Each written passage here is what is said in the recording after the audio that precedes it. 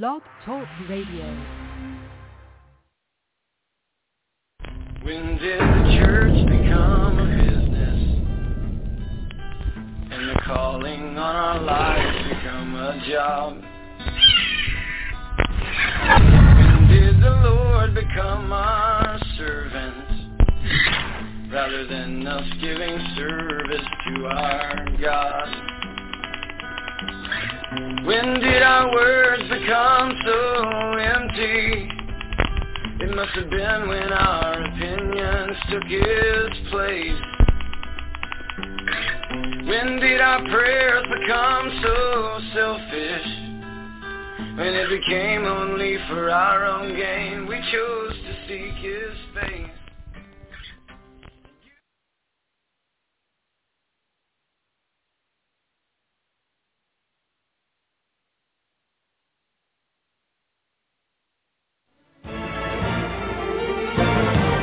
And now your host for the Prophecy Club, Stan Johnson.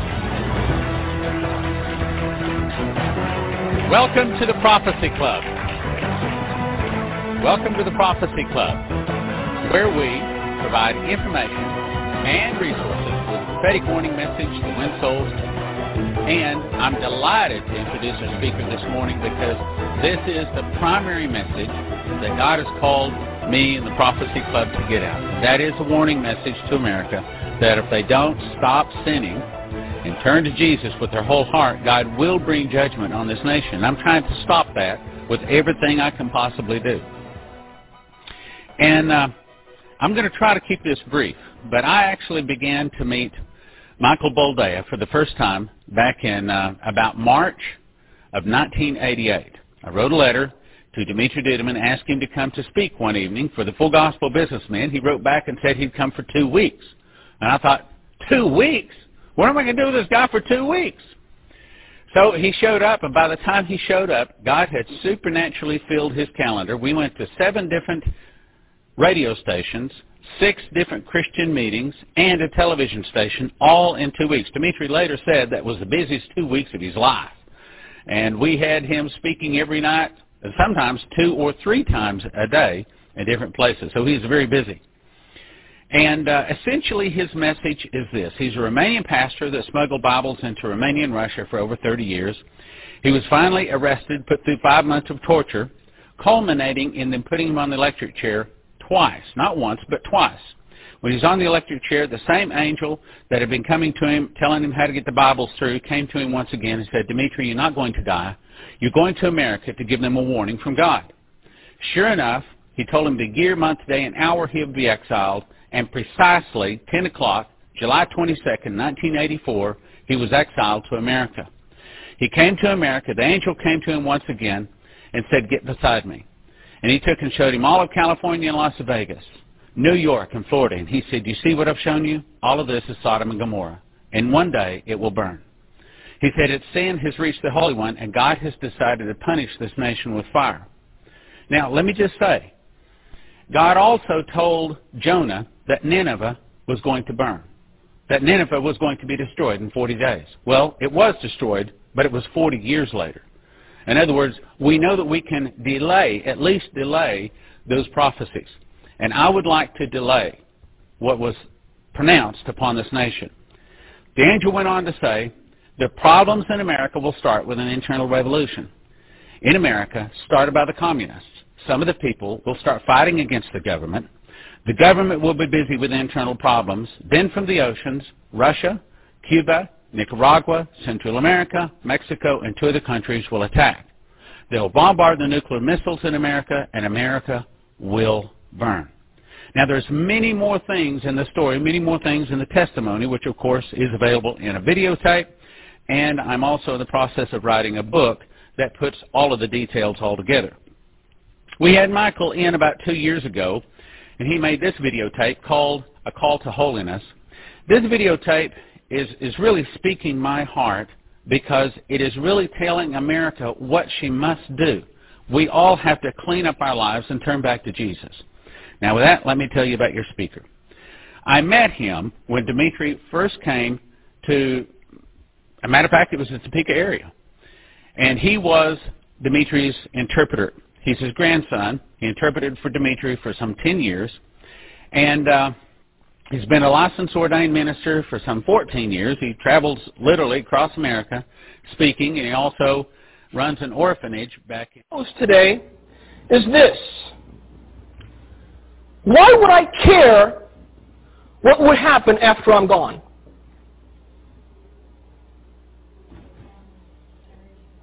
No, not after I'm dead, after I'm gone. Because the modern day teaching is that we're all going to sprout wings and fly away. And then all these things shall come. Why would I care? Honestly, I wouldn't. The only thing that concerns me is that I make it to heaven. Everything that happens to earth, on earth afterwards, none of my business, none of my concern. I'm in heaven with God. All is well with my soul. Now, if we're not supposed to be here for these things, and we're not concerned what will happen to earth after we're gone, why does the Bible speak of them?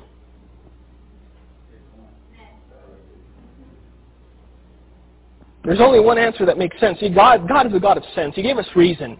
He gave us logic. These are things that we can use. Because God is not an illogical being. God is very logical. He reasons things out. And He says, look, I'm telling you these things that are going to happen because you're going to have to go through them. Whatever generation it happens to fall upon, it will be the greatest generation of the church. But it will also be the greatest trial of the church. See, oftentimes we look at trials and tribulations as horrible things. Read the Word, they're great. You're supposed to have joy in your tribulation because every trial and every scar that you hold is one victory that you had in God. Every trial that you go through makes you a stronger believer and makes you a stronger Christian. Later on today, we're going to be talking about the sprouting of the wings. Because a lot of Christians are living in that age and that time where they're saying, Lord, my bags are packed, where's the bus? And the bus isn't coming. And they're growing more and more concerned. Because they believe in their hearts that they're never going to have to see a day of darkness and a day of trial. We're the special generation. We're the special nation among the world that will never see trials. We're supposed to go away. Why are these things happening? We're not supposed to be here. And we still are. You read the Word of God with spiritual insight and you realize every verse makes sense to the last. Even that part about the great falling away. The only way that could happen is if majority of believers on this earth believe that they wouldn't be here when it came. Because if I purpose in my heart that I'm not going to go through a trial, that I'm not going to suffer something, and I see the suffering with my very eyes, I will bend and I will break. This is why this teaching and this doctrine is so harmful to the house of God. This is why it's the breath of death itself. Because it teaches you that you're never going to see suffering. And when you see it, you're going to run because that's not what I signed up for. Pastor told me I was going to be rich and die rich. What's with this suffering? What's with these trials? It's what the Word said you'd go through. But that's not what Pastor taught us.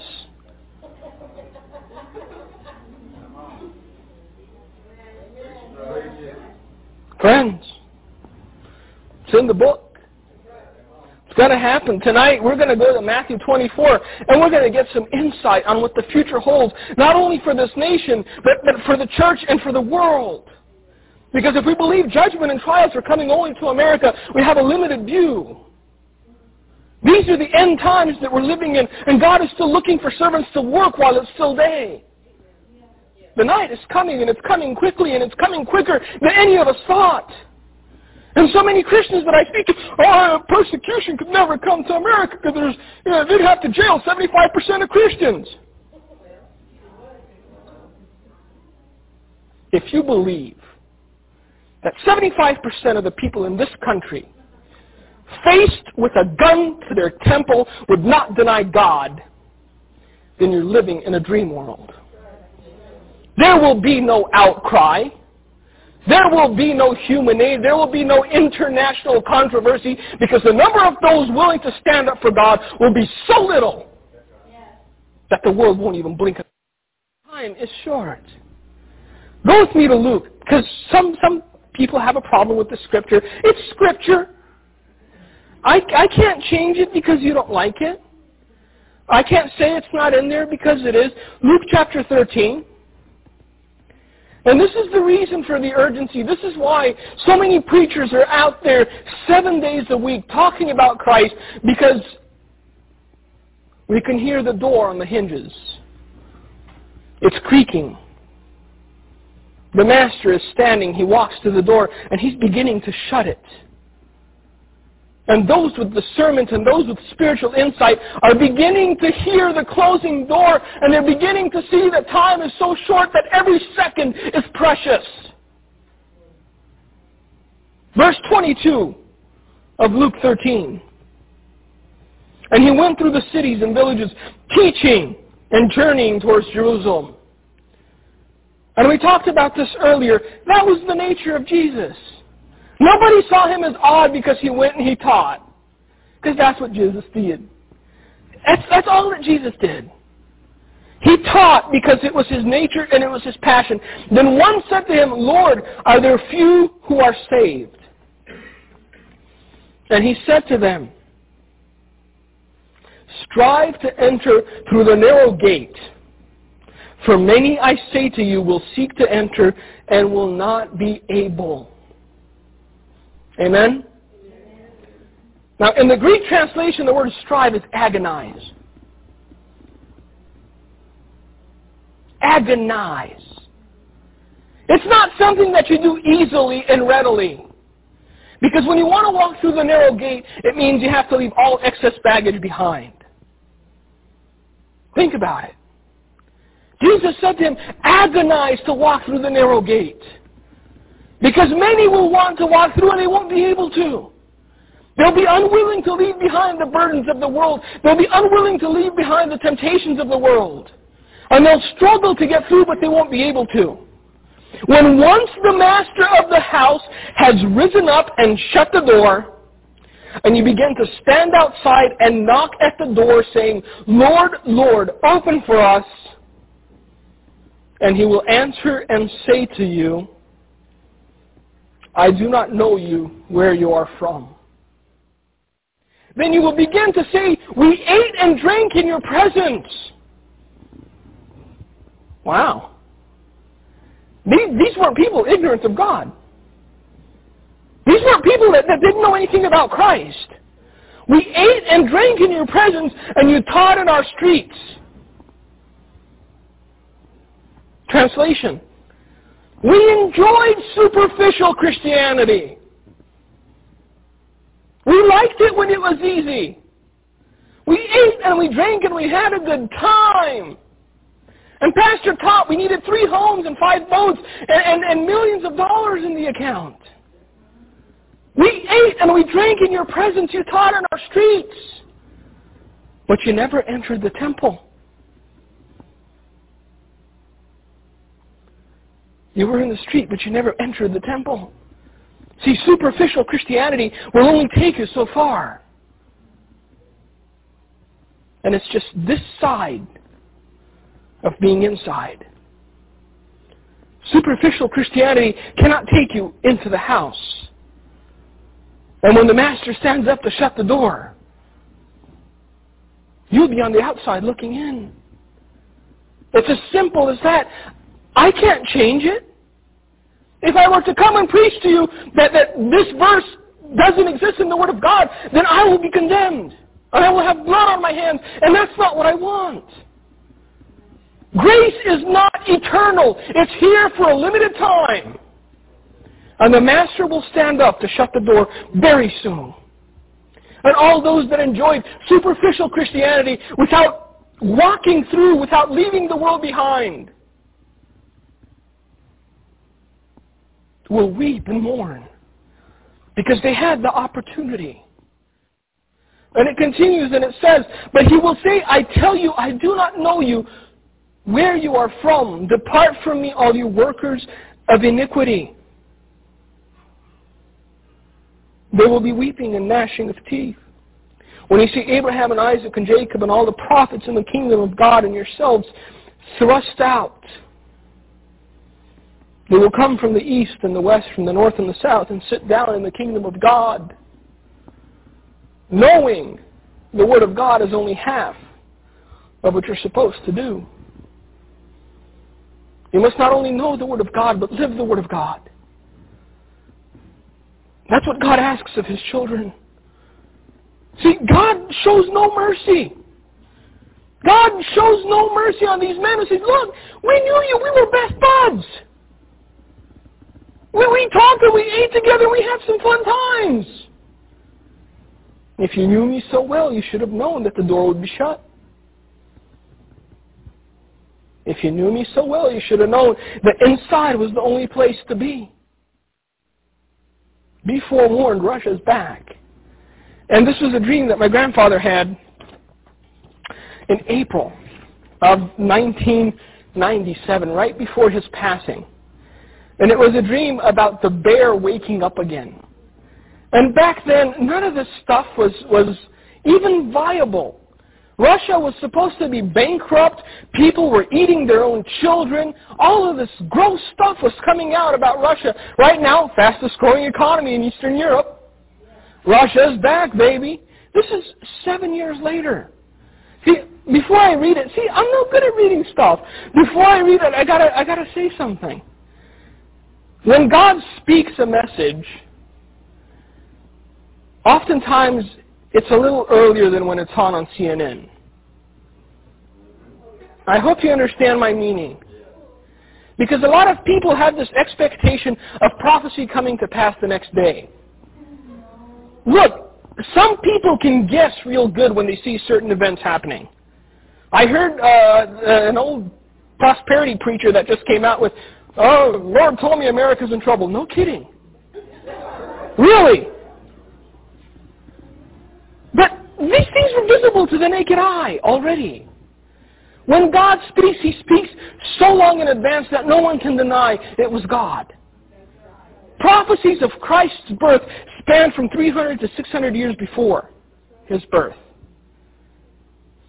You realize a little bit of God's time frame, and then you grow a little more patient than you once were. God speaks in advance so that no man can say it wasn't God. This dream that he had was, again, in April of 1997, and it's titled here, The Bear Awakes.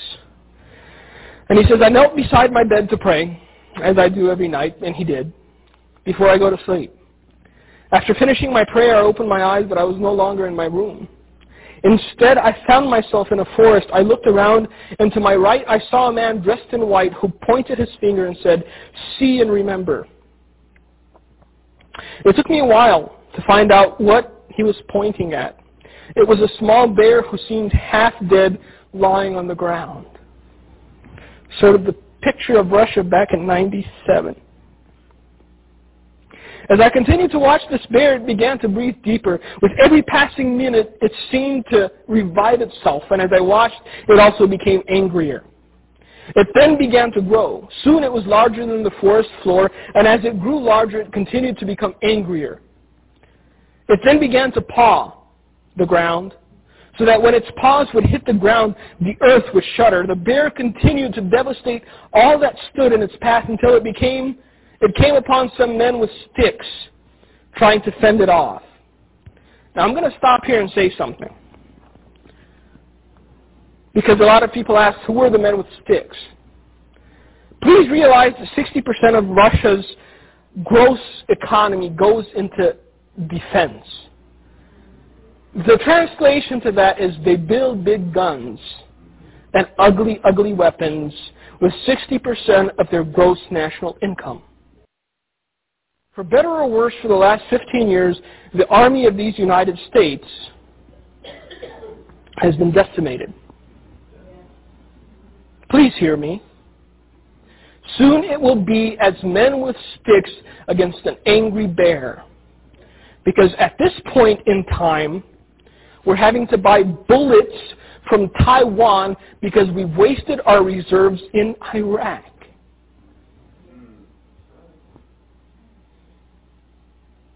Are you understanding me? The greatest superpower in the history of the world has been at war for less than 2 years, and it's forced to buy bullets. It ran out of ammunition for 150,000 soldiers in a place like Iraq that should have been over with in 2 months. And this isn't man doing it, it's God. Every step of the way, you see the hand of God and you see the pieces moving into place, and this should concern you and cause you to draw closer to God. Time the bear had grown so large that it simply crushed the men underfoot and continued to rampage. I was stunned by what I saw and asked the man standing beside me, "What does this mean?" At first, they thought the great bear was dead, the man said. As it will begin to stir once again, they will consider it harmless. That phase has already passed. First, they thought Russia was no more. Then it began to breathe a little life in its economy. Oh, that's fine. They're harmless. Suddenly, it will grow strong once more with purpose and violence. God will blind the eyes of those that continue to trample on the sacrifice of Christ's blood until the day the bear will strike swiftly. Hello? This is in 97. Talk about reading tomorrow's newspaper today.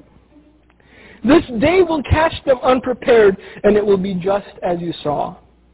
The man then said, "Tell my people the days are numbered and the sentence has been passed. If they will seek my face and walk in righteousness before me, I will open their eyes that they may see that danger approaches."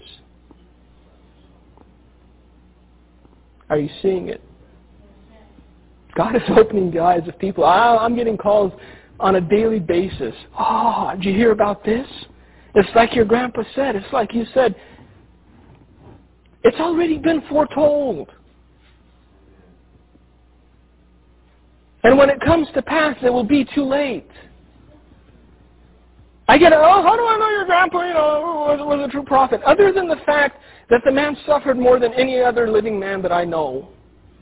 And the fact that I knew him as my grandfather and traveled with him for 10 years and saw his life as a Christian.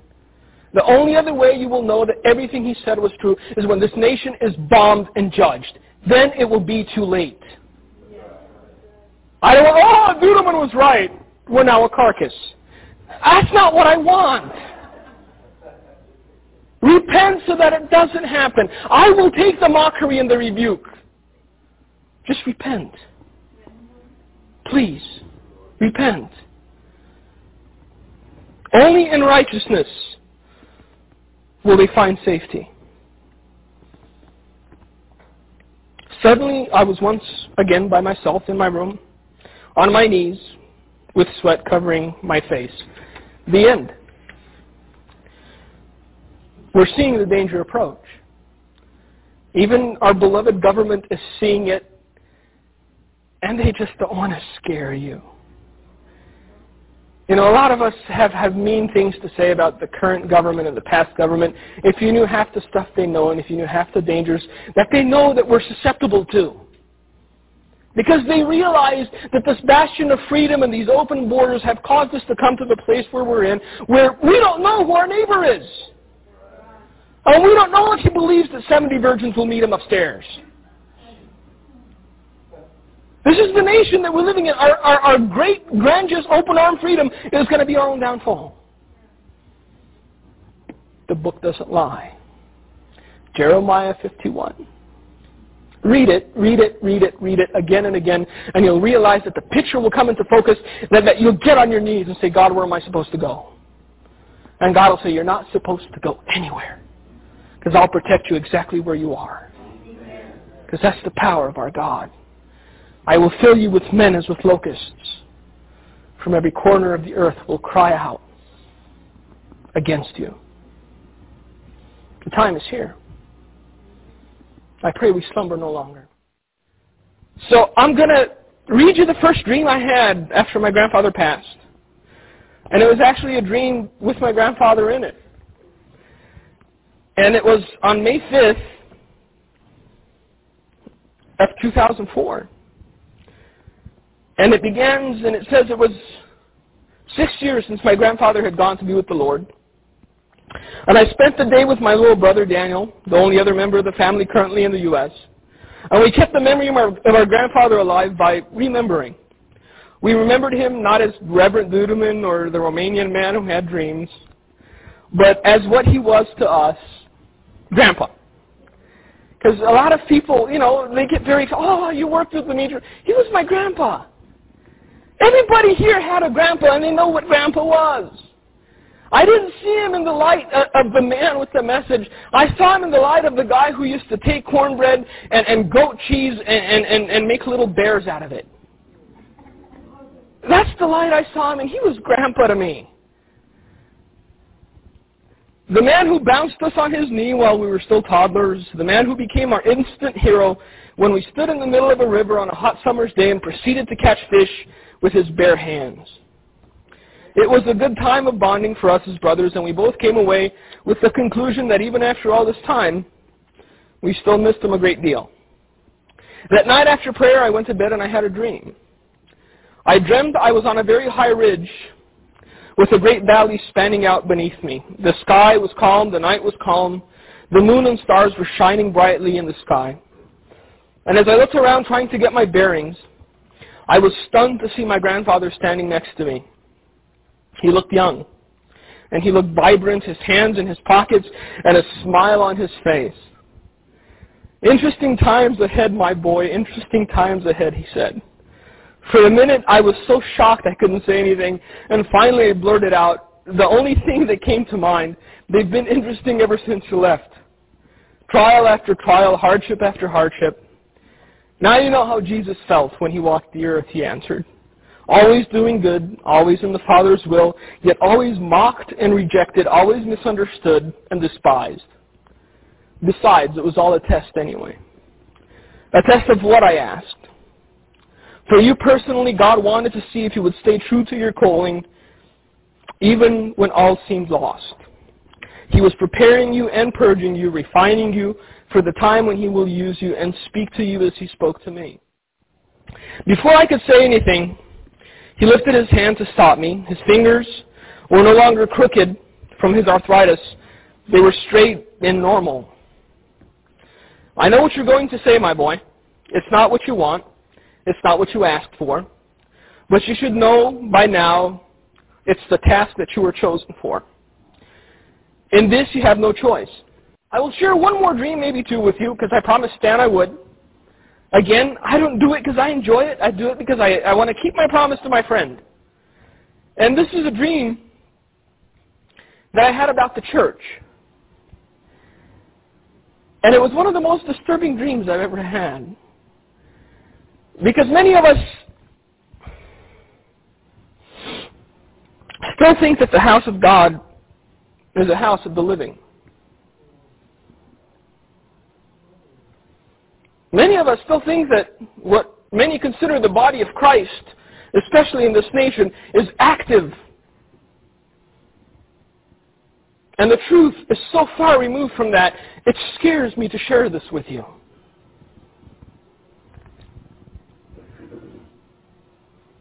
It had been the most trying 2 weeks of my life. While still in Romania, I woke up one morning to the most excruciating pain I'd ever felt. All my joints ached, my feet were swollen, and I could barely move. The weather had changed, and it seems that as my grandfather, I am prone to arthritis. And I am, and it hurts. But it's nothing compared to what he went through, so I'm expecting worse. On my way back to the States on September 9th, while I was awaiting a connection in London Heathrow Airport, my laptop was stolen. I had 2 manuscripts for 2 books on there, plus a whole lot of thoughts that I will never get back.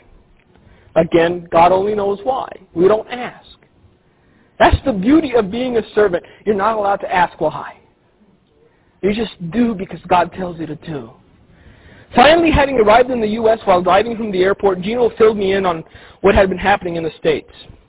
He told me of the openly gay bishop that had been ordained by the Episcopalian Church, and then of the battle over the 10 Commandments in Alabama, and by the time we reached Watertown, I was disheartened. It had been a long 2 days. And all I wanted to do was take a shower and get some sleep. I had been asleep less than half an hour when I had a dream. I was in a hospital room. It was very clean and freshly painted. And in the room there was a bed with a woman in it. I approached the bed, took a closer look at the woman, and she was dressed in a gray robe and she had a ring on every finger of her hand. From time to time she would raise her hand and look at her fingers and smile. For some reason that smile was the saddest thing I've ever seen. It was crooked and it exhibited no real joy. As I looked at her, the sadness in my heart grew to such intensity that I woke up. Even awake, I could still feel the sadness, and as much as I tried, I couldn't get back to sleep. For 6 days in a row, I had the same exact dream. I would see the woman lying in bed, I would be overwhelmed by sadness, then I would wake up. I was so frustrated not knowing what this meant that on the 7th day I decided to fast. That night, as I went to sleep, the dream started again, the same as before. I looked at the woman, she smiled, the sadness overwhelmed me, but I didn't wake up. The door to the room opened and a man dressed in a white smock walked in holding a clipboard. Before he could say anything, I began asking a barrage of questions. Who are you? Why am I here? Who is she? Why have I been dreaming this for almost an entire week? Because you waited almost a week to fast, he said. Object lesson, lesson learned. He must have noticed the stunned expression on my face because his eyebrows arched upward. I am a friend, he continued. I was sent with a message. Be at peace, servant. All will be revealed in due time. How do I know you're a friend, I asked. Because Jesus is Lord, he answered. Then he smiled and I recognized him. I had seen that smile before. Suddenly, I was 8 years old again, sleeping in the top bunk of a bed I shared with my grandparents on a cold winter night in Romania. I will remember that night for as long as I live. I had woken up to go to the restroom, but before I could get out of bed, I heard talking below me. My grandfather was talking to someone, and I went to peer over the edge to see who it was and found myself face to face with this same man. He smiled at me then, and I'd instantly gone back to sleep. I know you, don't I? Yes, we've met once before, but I see you often, he answered. Why am I here, I asked. Because you murmur. Because you have said in your heart that you are on a fool's quest. Because you think no one hears, that the message is falling on deaf ears. And if you think I don't get discouraged, you don't know me. Look, before 9/11, I was preaching a message of judgment to the only superpower left in the world who had never been attacked on its own soil. I was preaching a message that this nation is vulnerable. I was relaying something that my grandfather saw in 1984, telling people that judgment was coming, telling people that if they didn't repent before September 11th, 2001, the message that we were bringing to the people of this nation was inconceivable. Some people dismissed it outright. Some of them, well, I have to believe some of it because your grandpa had such a powerful anointing and he had such a, life with God. Don't believe something just because a man says it. Believe it because it's in here as well. This is what I have a hard time with when I hear men say, I had a word from God. Look, every word from God must first of all not contradict this, first of all. And second of all, every prophecy and every dream and every vision must have one thing in common. Point the way to Jesus. Point the way to righteousness. Point the way to salvation.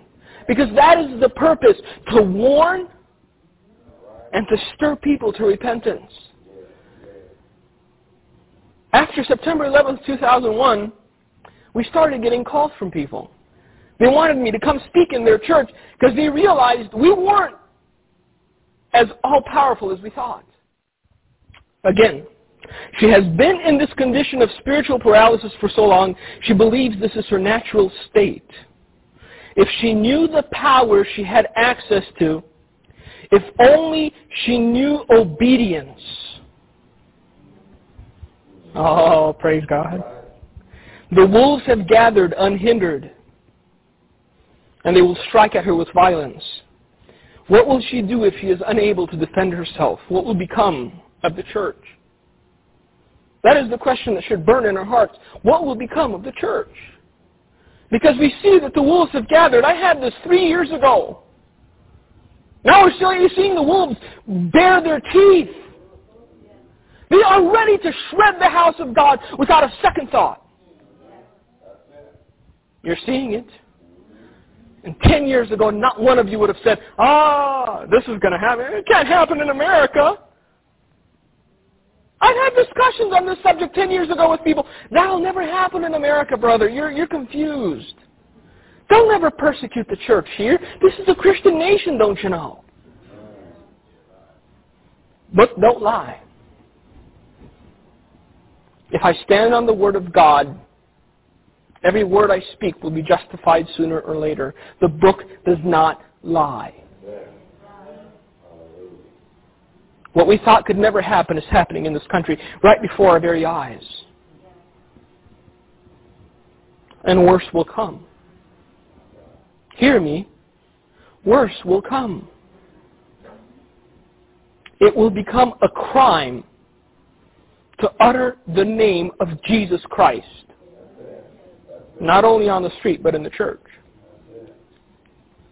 What will you do then? That's the question. We're comfortable now. We're feeling good. The heat's up.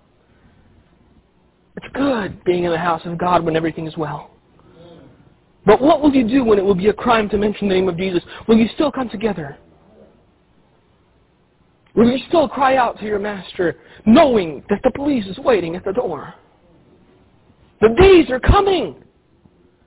What you thought couldn't happen 10 years ago is happening today. What you think can't happen tomorrow will happen. Be faithful, for faithfulness is rewarded. Why do you say in your heart that God should make it easier? Would you rather that pride find its way into your heart when the Father endows you with the gifts He promised? Keep humility as your constant companion, for the humble receive an abundance of grace. Amen?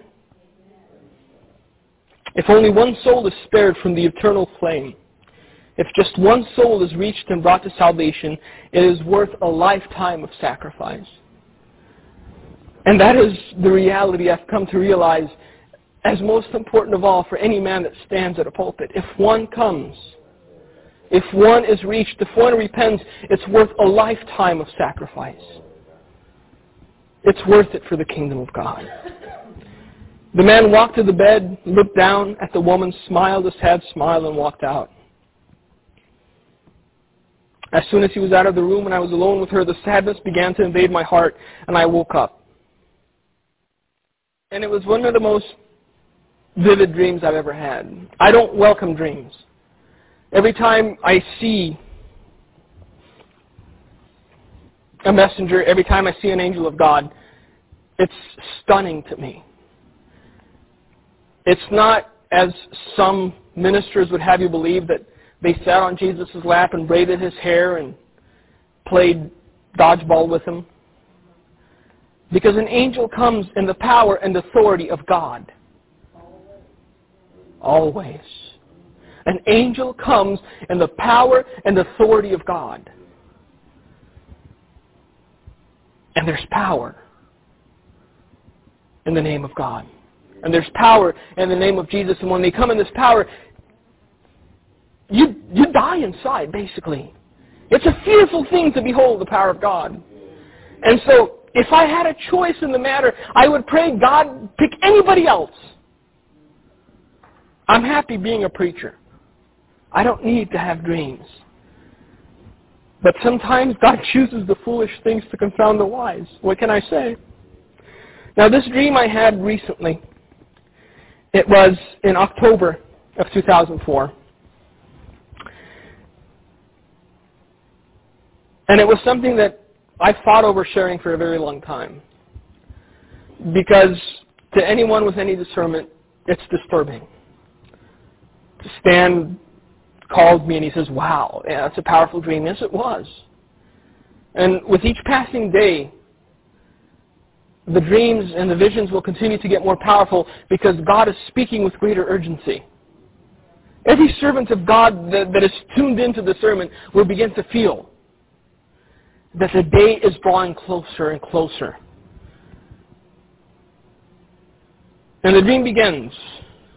Upon my return to the United States in late August, I had a very vivid and troubling dream. I shared it with the staff here in Wisconsin and with a few other brothers, but continued to pray and seek direction from God as to whether or not I should include it in the newsletter. At the staff's urging and feeling a release from the Lord, I have included this dream in this issue of the newsletter. I dreamt I was walking through a sparsely wooded forest, and suddenly my attention was drawn to an eagle flying high above the tree line. It was a beautiful sight to behold as the eagle rode the thermals, flying in slow, lazy arcs across the blue sky. I began to quicken my pace and keep up with the eagle's flight, all the while keeping an eye on it. Noticing that it was slowly descending towards the earth, I followed it for a long time, its descent not being sudden, but very gradual. Finally, I came upon a small clearing where there were no trees, just some bushes, on the edges of the green grass. The eagle landed in the clearing and began to look around, not seeming to notice me.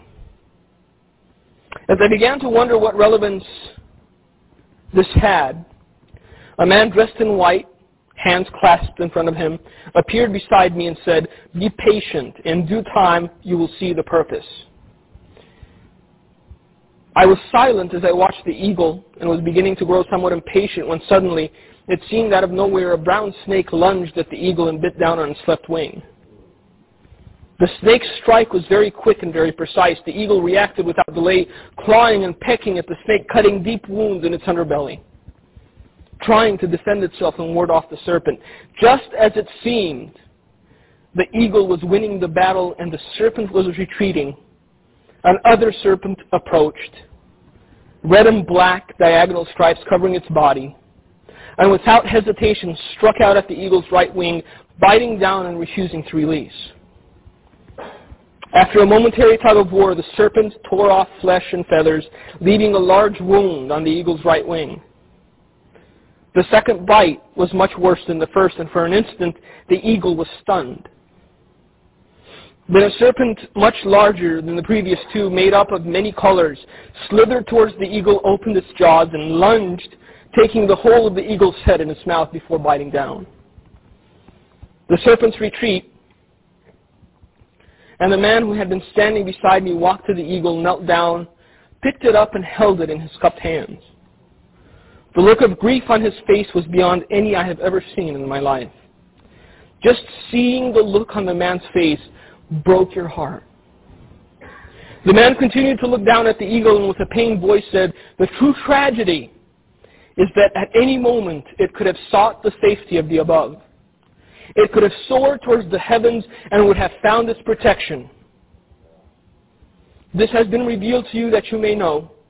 The first bite has been, the second is yet to come, and the third will be its destruction."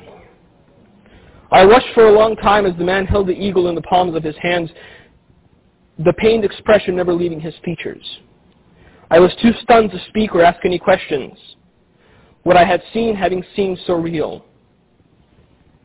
The dream followed me into my waking hours as well, and each time I closed my eyes, I saw the entire scene play before my eyes. And that was the end of the dream. The thing that I have to point out is that this nation's descent wasn't a sudden one.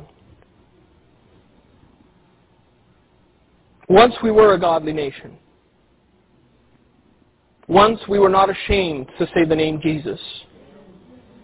Once we allowed our children to pray in schools. Once we were not embarrassed of saying that the Ten Commandments were the foundation of our logistics and of our legal system. Once we said that the God of Abraham, Isaac, and Jacob is our God as well. Our descent wasn't sudden by any means, because there's nothing sudden about how the enemy works.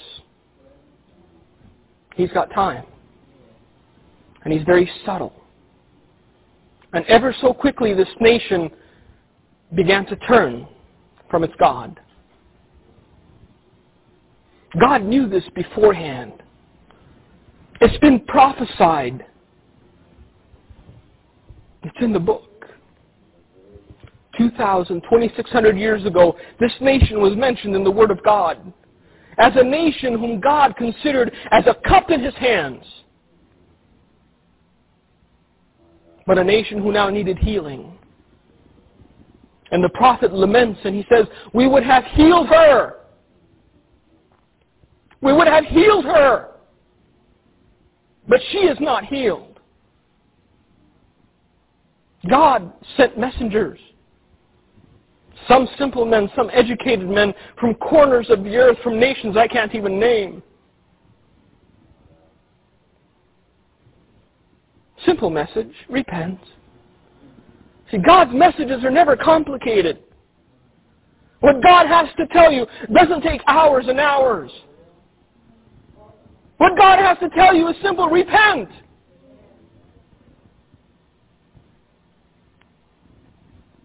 Some were heard, many were not.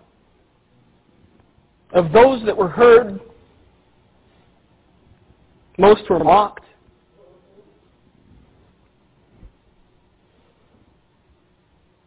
Yet they did their duty, because it was God that asked them to do it. As I was listening, I just have to say that, it makes my heart leap to hear some of the things that he's saying, because my call in life is to get out that warning message. I am a watchman on the wall. That's what God has called me to be. And I want to give you some encouraging words here. I want to let you know what God told me. Unlike Michael, I do seek after the dreams. I reverence the dreams. And when I get a dream from God, I pray it through until I get an answer, or until it just looks like He's just not going to answer me. But I really pray it through. I really seek after God. And I think we all have to. And I know some people might be saying, well, I just don't believe in dreams. Well, you don't believe in dreams because you don't read the book, because you don't have a close enough relationship for God to be speaking to you, because we are in the last days. Amen? Okay? Joel 2:28 says, in the last days He's going to pour out His Spirit on all flesh. Your old men are going to dream dreams. Your young men are going to see visions.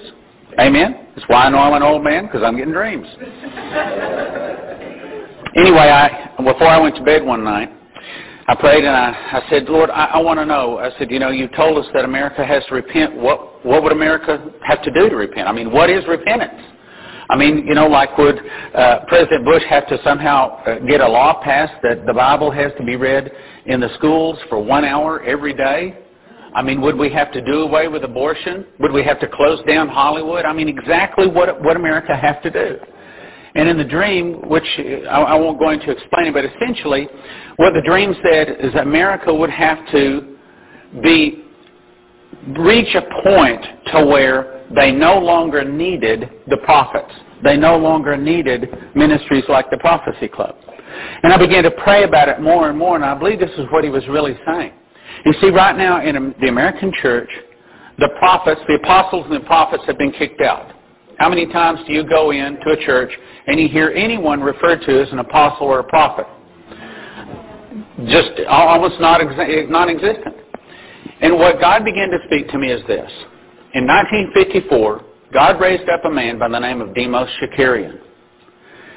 And He had him go out to hotels. And he invited people from all denominations, all walks of life, to go to a hotel where they could get the baptism of the Holy Spirit.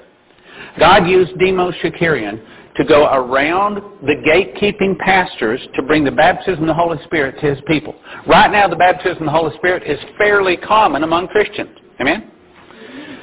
In 1993, God raised up a man by the name of Stan Johnson to start an organization that he called the Prophecy Club, where we'd go out to hotels and invite people from all denominations to come in and to hear prophetic warning messages so that they could go around the gatekeeping pastors to get that warning out. And what God was speaking in that dream is, for America to repent, they would have to invite the prophets back into the church and receive and hear the prophetic warning to the point to where it's no longer needed. See, the Prophecy Club should not have to exist. There should be no need for the Prophecy Club, because the pulpits in America should be alive with the prophetic warning message. They should be listening to the apostles and the prophets.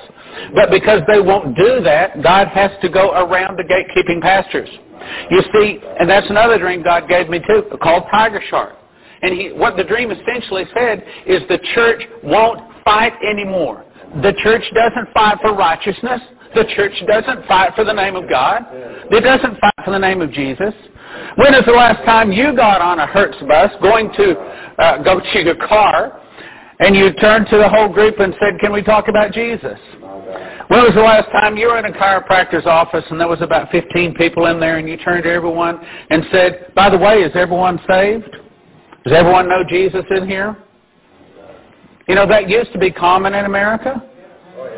But, did you get that message? We're not supposed to talk about Jesus in public. You've broken one of the great taboos in America. Well, I'm sorry, I didn't get that message. I talk about Jesus just about every place I go. Leslie says, "You offend people." I'm sorry, but the name of Jesus does offend people. So yes, I do offend people. But there's going to come a time when God is, just like he was just saying, when God is going to nudge their heart and say, "You remember in that chiropractor's office when that man started talking to you? You remember in that Hertz bus when that man started talking to you about Jesus?" I get on a Hertz bus. Oh, I love it when it's just me and the driver because he can't get away. You have Jesus in your heart? Oh, yes, I do. Good. You just dodged a bullet. But what I'm saying is America has to receive the prophetic warning. So what God began to show me in this dream is, for America to repent, what we would have to see in the church, what we should see is prophetic warning messages behind the pulpit on a fairly regular basis. And the more America falls into sin, the more the pulpits ought to be lighting up with righteousness, lighting up with the prophetic warning. We ought to be having the prophets. Here's what it ought to look like. We ought to be getting phone calls for people, for our guest speakers, pastors calling and saying, "Hey, can you give me this guy's number? Can you give me that? Can you come? Can you come and do me a prophecy conference?" And you know what? In the last 3 years, I've had 2 churches, 2, invite me in for a prophecy conference. It ought to be that I am booked up 2 or 3 years in advance. It ought to be that I'm having to refer them to our speakers. We should be getting pastors calling and saying, "Oh, brother, don't go out to the hotel. Don't go pay that hotel anything. I want that prophetic warning in my church. Please, bring your whole prophecy meeting in. I'll open my church. We won't charge you anything. We'll even take an offering and I'll command my people to attend. We need what you have." So, do I think America is going to repent right now? I'd have to say no. But I'm still going to try. Just like I said to Michael right back at the table, I said, I'm not giving up. I'm still going to try until the bomb explodes. I'm going to do my best to stop the judgment that's coming, or at least to delay it. We know we delayed it once, but I'm going to do my best to try to stop it. Because I believe until judgment actually falls, if America will repent, it can be delayed some more, and who knows? I mean, I would love to get to heaven, to be able to point to Revelation 18 and say, "Why didn't it come to pass?" And I'd love to hear, I don't think it'll happen, but I'd love to hear God say, "Because America repented." I don't think we will. Jeremiah 51 verse 9 says, I think it's 51 or 50. Verse 9 says, "We would have healed Babylon, but she would not be healed." In other words, he already knows that America isn't going to repent. But here's the good news. In the trouble ahead, there's going to be a lot of people saved. Spoke to me another dream about that. He said it's going to be like a candy store. For those people that love winning souls, the trouble ahead is going to be like a candy store. He said what you're going to see is 5-to-1 return. In other words, in terms of we're going to win 5 more times the people to Jesus in the trouble ahead than what we're bringing into the kingdom right now. See, right now, nobody wants to listen to Jesus. Nobody wants to hear sermons about that. Nobody wants to hear prophecy. Nobody wants to go to church. Nobody needs God. That's what they think. But you wait till some of the trouble hits. See, just like the day after 9/11, what happened to the churches? They were filled up for a week or two. Well, let me just tell you, brothers, sisters, if I heard God right, it's only going to get worse, because I believe that the tsunami was the breaking of the water. The woman is now in travail, in labor, and that is the least of the pains. The pains now get increasingly harder, right, ladies? And increasingly close together until finally the baby is born. In other words, finally, Jesus returns. And in that trouble, there's going to be a lot of people saved. Now, a lot of people who criticized me and said, well, you don't ever pray the sinner's prayer for people on the radio. And I do that very seldom. I do that here at the meetings. But let me just say, I can lead somebody in a prayer. And I'm going to do that in just a minute. But I do agree with Michael. You've got to work out your own salvation in fear and trembling. Now, the part that we can help you with a group is Matthew 10:32 and 10:33 says, whosoever confesses me before men, him will I also confess before my Father which is in heaven. Whosoever denies me before men, him will I also deny before my Father.